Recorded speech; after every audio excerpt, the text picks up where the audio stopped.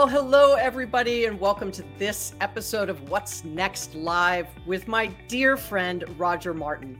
He was named the world's #1 management thinker by Thinkers 50 a number of years ago, a biannual ranking of the most influential global business thinkers. He's a professor emeritus at the Rotman School of Management at the University of Toronto, where he served as dean from 1998 to 2013. Academic director of the Michael Lee Chin Family Institute for Corporate Citizenship from 2004 to 19, and Institute Director of the Martin Prosperity Institute. But he has a new book out called A New Way to Think, which we're going to talk about today. I'm super excited to have him on the show. I think you're one of the only that's been here 3 times. So welcome back, Roger. Thank you for having me all those 3 times, Tiffany. Yeah, it's always a pleasure to be talking to you. Always. Absolutely. Well, I've been a huge fan of Roger before I had the wonderful, awesome pleasure of meeting him personally.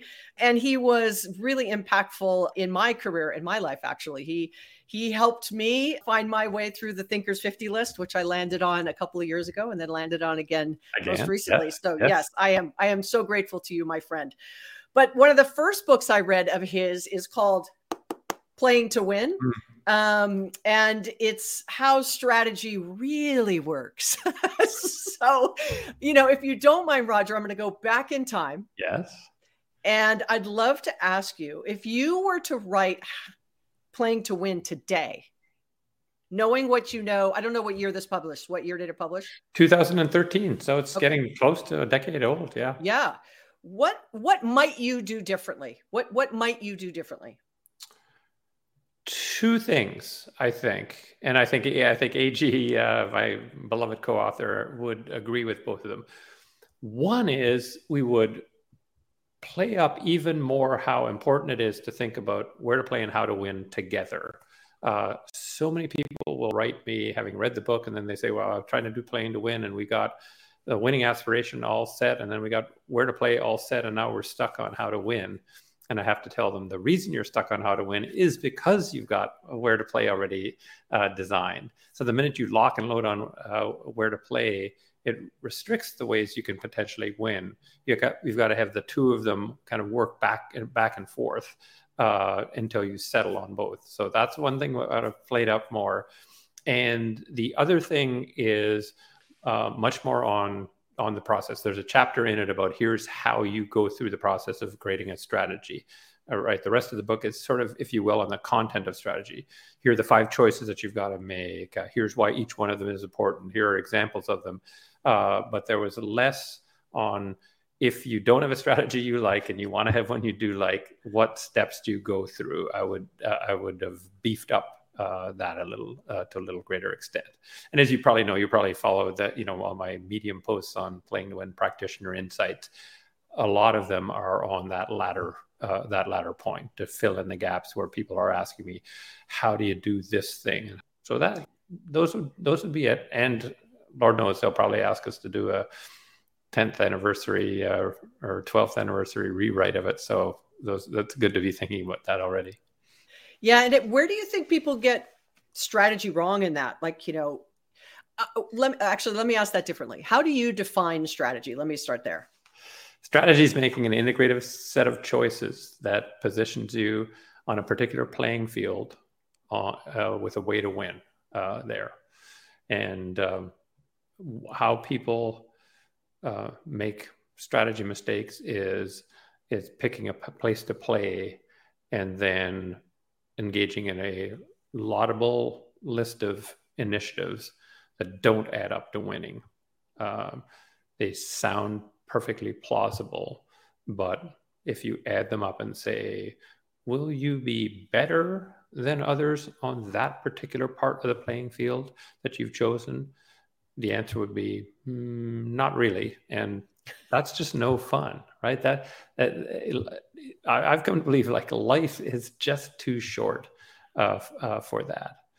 Now, some people say, well, you're pretty bloody minded. You got to win, so there's going to be a loser.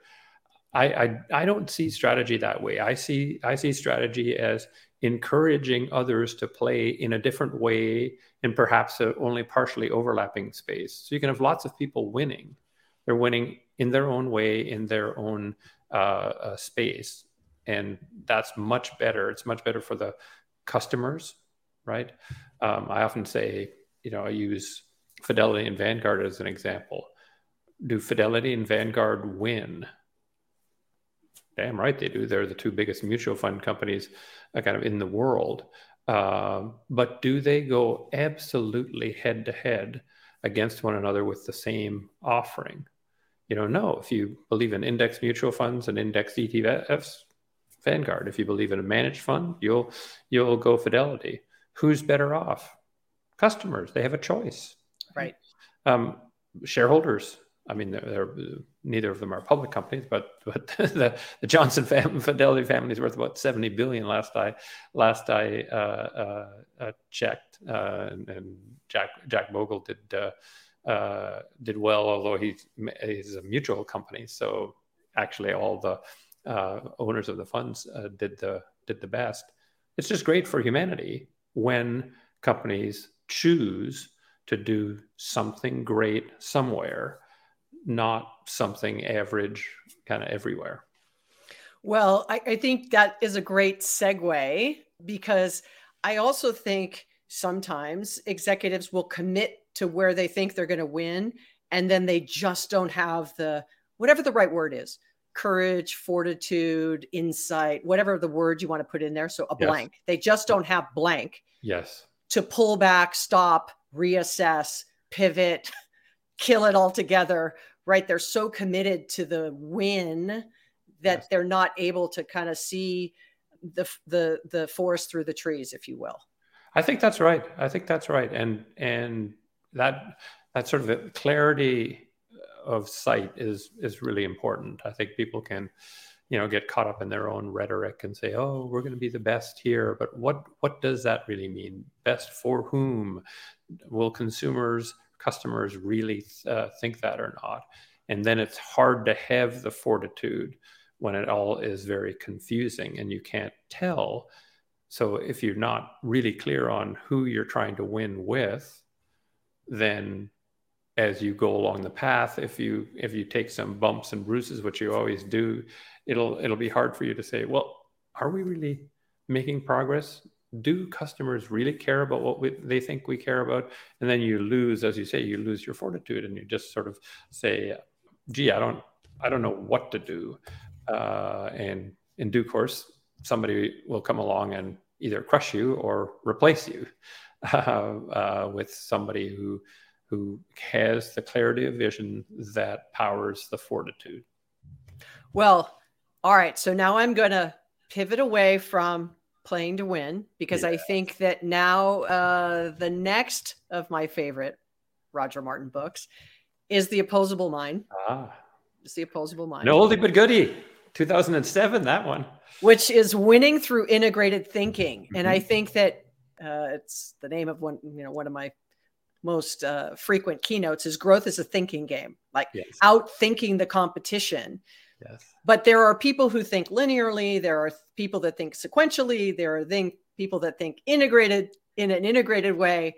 And when we first met, the conversation we had was around The Opposable Mind. And it really changed my view of when I was sitting in a room with executives and I would come up with an idea or we're brainstorming and somebody might have said, well, that's a great idea. Like, could we do that? And then I watched the resistance happen around the idea getting completely shut down. Some of that may be groupthink, some of it may be other things, but I'd love for you to define the opposable mind and what kind of led you to put it on paper. Sure. So I think of somebody having an opposable mind when they can keep two opposing ideas or models in their mind at the same time. And rather than think that the only choice is to choose one versus the other, because they seem so opposing, is to say, I don't like either all that much. Could I build a third better way than the two out of the pieces and fragments of those two models? And why I put it to paper is that this has been a long time interest back actually from the book was published in 2007, back from the early 90s, where I was trying to figure out what do really, really highly successful leaders do. and studied a bunch of them and came to the conclusion that there was nothing particular that they did that I could identify. They didn't all go for growth or go for profitability or expand into new, none of those sort of standard things. But I discerned a pattern of thinking that was consistent, and that's what I described in Opposable Mind. And so this would be like, Bob Young, the co-founder of Red Hat, the dominant Linux player who's sold to IBM, providing for $40 billion.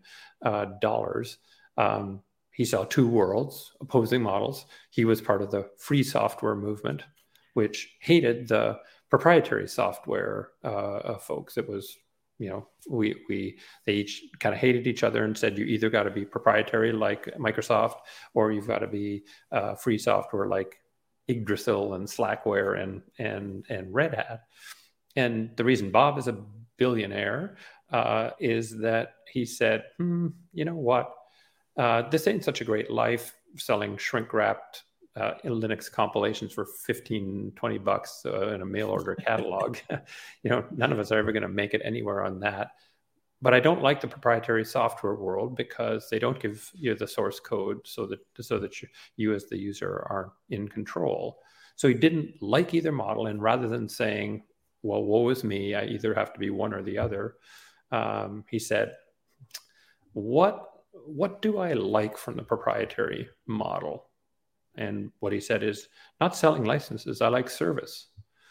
The service business is a great business, helping corporations utilize their software, upgraded in a consistent way, deployed in a consistent way. I like that business. And what do I like about free software? I actually don't like selling shrink-wrapped disks, but I like giving them the source code so they can modify it. That is good for clients from his perspective. Could I just do those two things and have a better model? And he came up with the idea, how about this? None of us Linux types, like if you think of Slackware, great confidence building name for a company, or Yggdrasil, named after a Norse god. None of us are credible and big enough to actually have corporations want us to service their software. But what if we, instead of selling out of mail order catalog disks, we made this downloadable for free from the internet? We could get the biggest market share and be the only credible supplier of services to companies, and we'll build a business that way. And sure enough, became 70% share player in Linux, and the only one that big corporations would trust, and built a multi-billion-dollar business. That's what I see as the consistent way these highly successful leaders think. They don't get flummoxed by the labels, free, proprietary. They say, what's underneath that? What's all that stuff underneath that we could combine in interesting ways to come up with a better model? And I believe that I see it happen in real time all the time, that they feel like it is really an either or conversation. Yeah. Versus, what if we uncover what the best is of each of those considerations? Obviously I work at Salesforce. We were a no software brand, right? Yeah. SaaS was we didn't want to be on-prem, and, let's go and either create a new entire market or disrupt what's going on, right? But now we've seen it sort of fall into the hybrid, which was this sort of opposable mind. You don't have to be all on-prem and you don't have to all be on the cloud, right? I mean, it's a way in which everything can work together to get back to that playing to win, right? This is all sort of leaning in towards playing to win. Fair? Absolutely. Though, interestingly enough, lots of people sort of say, Roger, isn't there an inherent contradiction between opposable mind and playing to win? And playing to win, you say strategy is choice, and opposable mind, you say don't choose. Don't make a choice. And what I say is, nice try, but what I say in opposable mind is, don't settle for a choice you hate, right? Use that as motivation for you to come up with a better choice, a choice you don't hate. And that's what I want out of playing to win. I want you to come out with a choice that creates this fantastic positioning for you in the place you want to be. So opposable mind is, don't settle for a crummy choice. playing to win is here's how you make the choices to win in strategy. Yeah, and I think that people always look for the guidance to the choice. Yes. I mean, absolutely look for the guidance to it. And I would say that some of it is about efficiency, productivity, and you know exactly where this is going, which then leads me to my next Roger book, When More Is Not Better. So if you don't think I have a catalog of his work, I totally have a catalog of his work. And yes, I've actually read it all, but these are the ones I wanted to talk about today. So When More Is Not Better is kind of America's obsession with economic efficiency, but I'm going to just keep it on to efficiency for a moment, on making those decisions. That sometimes people make those decisions. Like, I'm trying to figure out where to win. I have to make a decision. And they default to the decision of efficiency because of profitability, or efficiency because of streamlining, or the P&L, versus really looking at efficiency in a much different way, which I think you really highlighted. So what is that different way of when more is not better when it comes to efficiency? Yeah, it's basically nicely described by the phrase. It's sort of, you know, up to a point, kind of more ice cream is better. But if you go on duh. But if you go on an all ice cream diet, that's going to end badly. And so the question is, how do you think about efficiency in a way where you push it far enough to have the productivity enhancement, but don't stop yourself from being resilient? It's really some kind of a balance between efficiency and resilience that you need to head towards. And the book came out right before COVID, and you know, in some sense, it's good timing. Was the point was, if you don't pay attention to resilience, bad things are going to happen. We didn't pay attention to resilience, and a really bad thing happened. Right? We were completely unprepared for COVID because we said it's efficient to have fewer kind of ventilators around. It's efficient to have less PPE in our storerooms. It's efficient to have the absolute minimum number of emergency nurses. And so let's downsize our nursing staff so that we have the absolute minimum. All of those things had us, in essence, we didn't realize the medical system redlining at the base level, and then COVID comes along and it gets kind of overwhelmed. So I'm all for efficiency as long as you keep in mind that it's got to be efficiency that doesn't undermine your resilience. And I think with global supply chains now, we're realizing that an efficient global supply chain, right, may not be a sufficiently resilient one. When the ports of Long Beach are tangled for probably 18 months until they untangle it, you may have something, you know, manufactured in the Far East in China or Southeast Asia that has a official parts cost that is 5% lower than if you made it in Mexico or in the US. But it doesn't matter if it's a container in the docks in Long Beach, and it's going to rot before you ever find it. So just think about that balance, and the world will be a better functioning and more, I would argue, pleasant place. Well, I live in Southern California most of the time when I'm on the ground, and it was a sight to see looking out at Long Beach, what was off Long Beach. Yes. Sort of June, July, August of 2020, September, October. I mean, it was hundreds of ships. Yeah. I mean, it was the strangest view, if you will. And it's not like they were waiting to come in. They were just anchored, and that's where they were. Right. Yes. You know, and they knew they were going to be there for a long and they knew they were going to be there, you know, so it was this, you drive through Los Angeles airport, totally empty, go to the port of Long Beach, completely packed, you know, and nowhere to go. All right. So now that we've worked our way through, we are going to get to his latest book, which I think, depending on when you listen to this, but the day we're speaking, I think it comes out today or tomorrow. You got it. It is today. It's today. Your timing is impeccable as usual, Tiffany. As always. So, well, thank you for spending this day with us. It's such a big day, but his new book, A New Way to Think, is out today. This is the advanced reader's copy, so it's a hard copy, but this is your guide to superior management effectiveness. So now we've gone through playing to win, Opposable mind. We have just talked about don't put yourself on this efficiency train that then doesn't set you up for resilience. And now we're down to a new way to think for management effectiveness. So I feel like, if you're a first-time manager, if you're a manager dealing with a ton of change, if you're uncertain about how to navigate this, the series of these 4 books is a great place to start. Now, I know we're going to talk about a way to think, but in what order would you recommend people to read the 4 I just, regardless of publication date? I'll give 2 ways. It depends on how you like to think. If you like to get the big picture first, I would do When More is Not Better first. Then I do Playing to Win, because there's no strategy in general. Then I do Opposable Mind, which is a sort of a way to deal with a certain kind of strategy dilemma.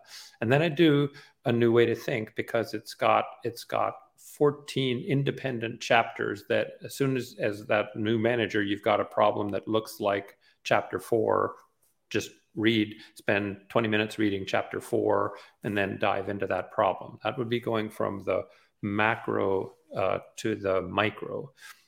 The other way to think about it is just have New Way to Think as your reference manual and look at the chapter headings. And when you've got a problem, do it. Then Opposable Mind, then Playing to Win. And then finally, if you want to understand how all the pieces of this puzzle fit together, do When More is Not Better. All right. So you heard it here. That's the order. And so now A New Way to Think. First, what inspired you to write another one? Like, you're prolific, right? You write often. It's always around management and strategy. It's a light, good, informative read for someone who is a listen visual learner. I can get through Roger's books quite easily. What got you to write A New Way to Think? What was the trigger for you? Well, all of my books are in some sense self-help books, Tiffany, right? They really are. I try to think about what managers would need to make their life easier, more effective, more pleasant. And I came to the conclusion that there were a bunch of management models that get to be kind of the accepted model in across management that everybody defaults to. It's almost like they take it off the shelf. They say, oh, I've got this problem, so I'm going to take that model off the shelf, and I'm just going to apply that kind of unthinkingly because it's the way things are done.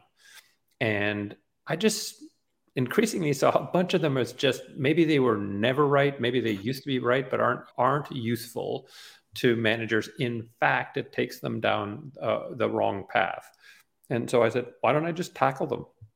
There are a whole list of them that I object to and think there's a better way. And I'll write a book that is a compilation of chapters, each on a model that I think is unhelpful.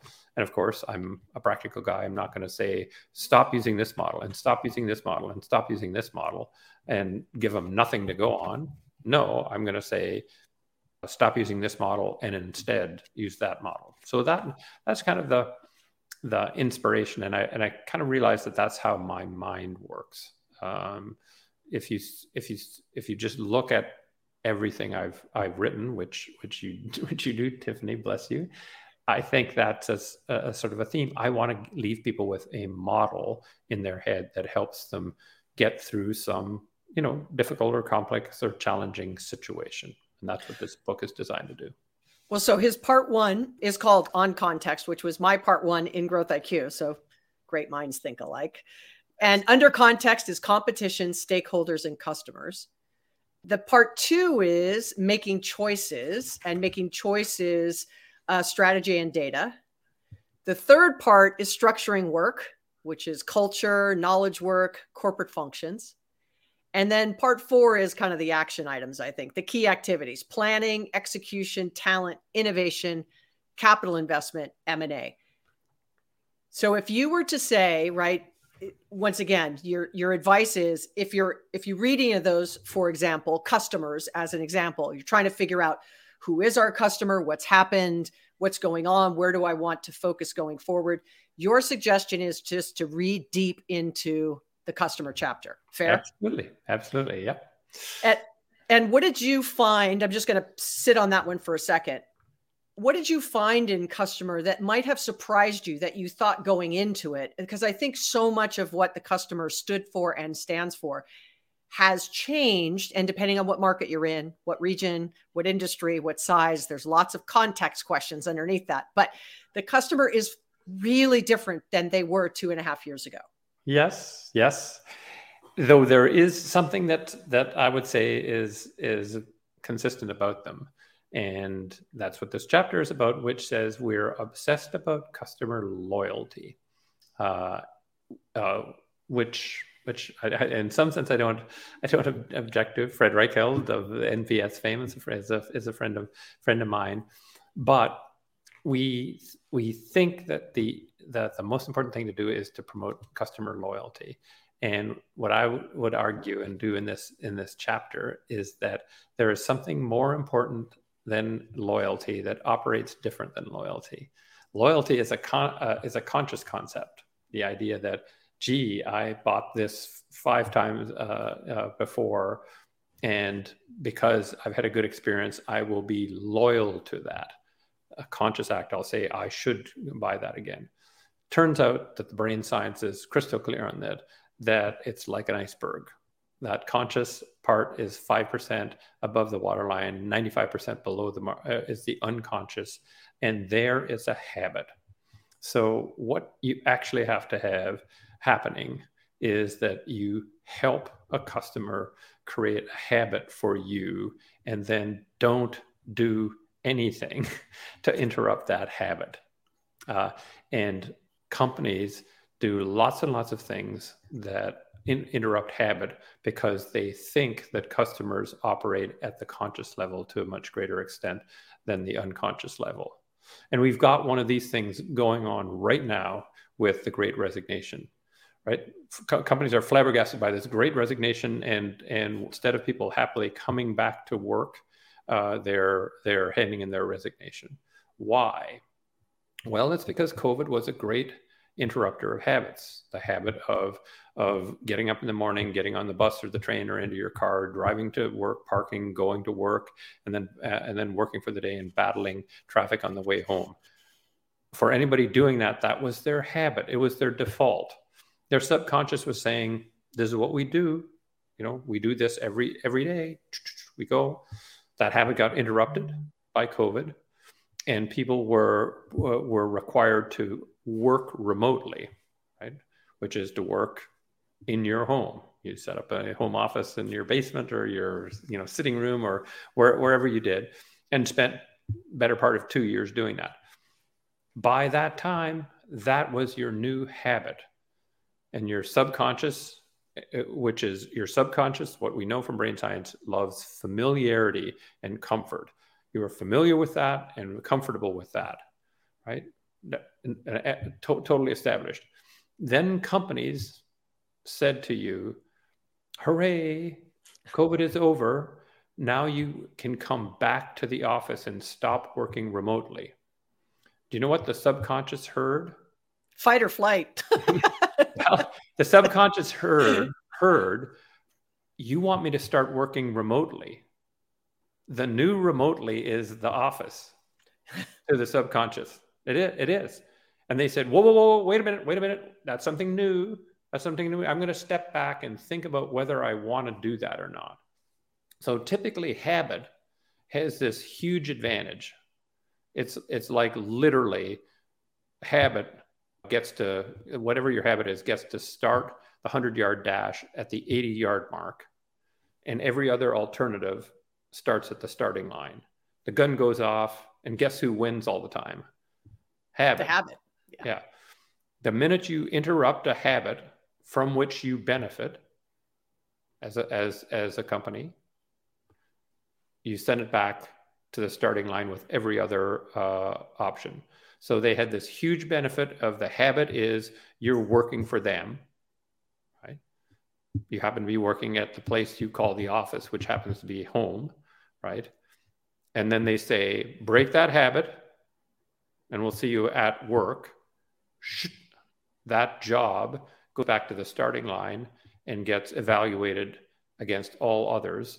And massive numbers of people are saying that new thing called going to that office and these 5 other things I could do, like get a job that's local, not get a job at all, do gig economy, whatever.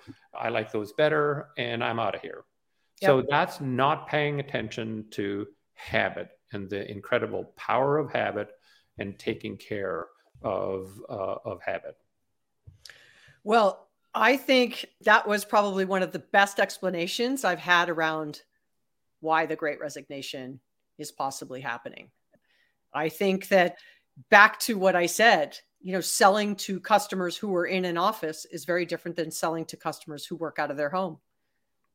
Meeting them face to face in their home is not usually, what is expected, right? So listen, Roger, I am grateful that you chose to spend launch day of your new book, A New Way to Think, with us here on the What's Next podcast.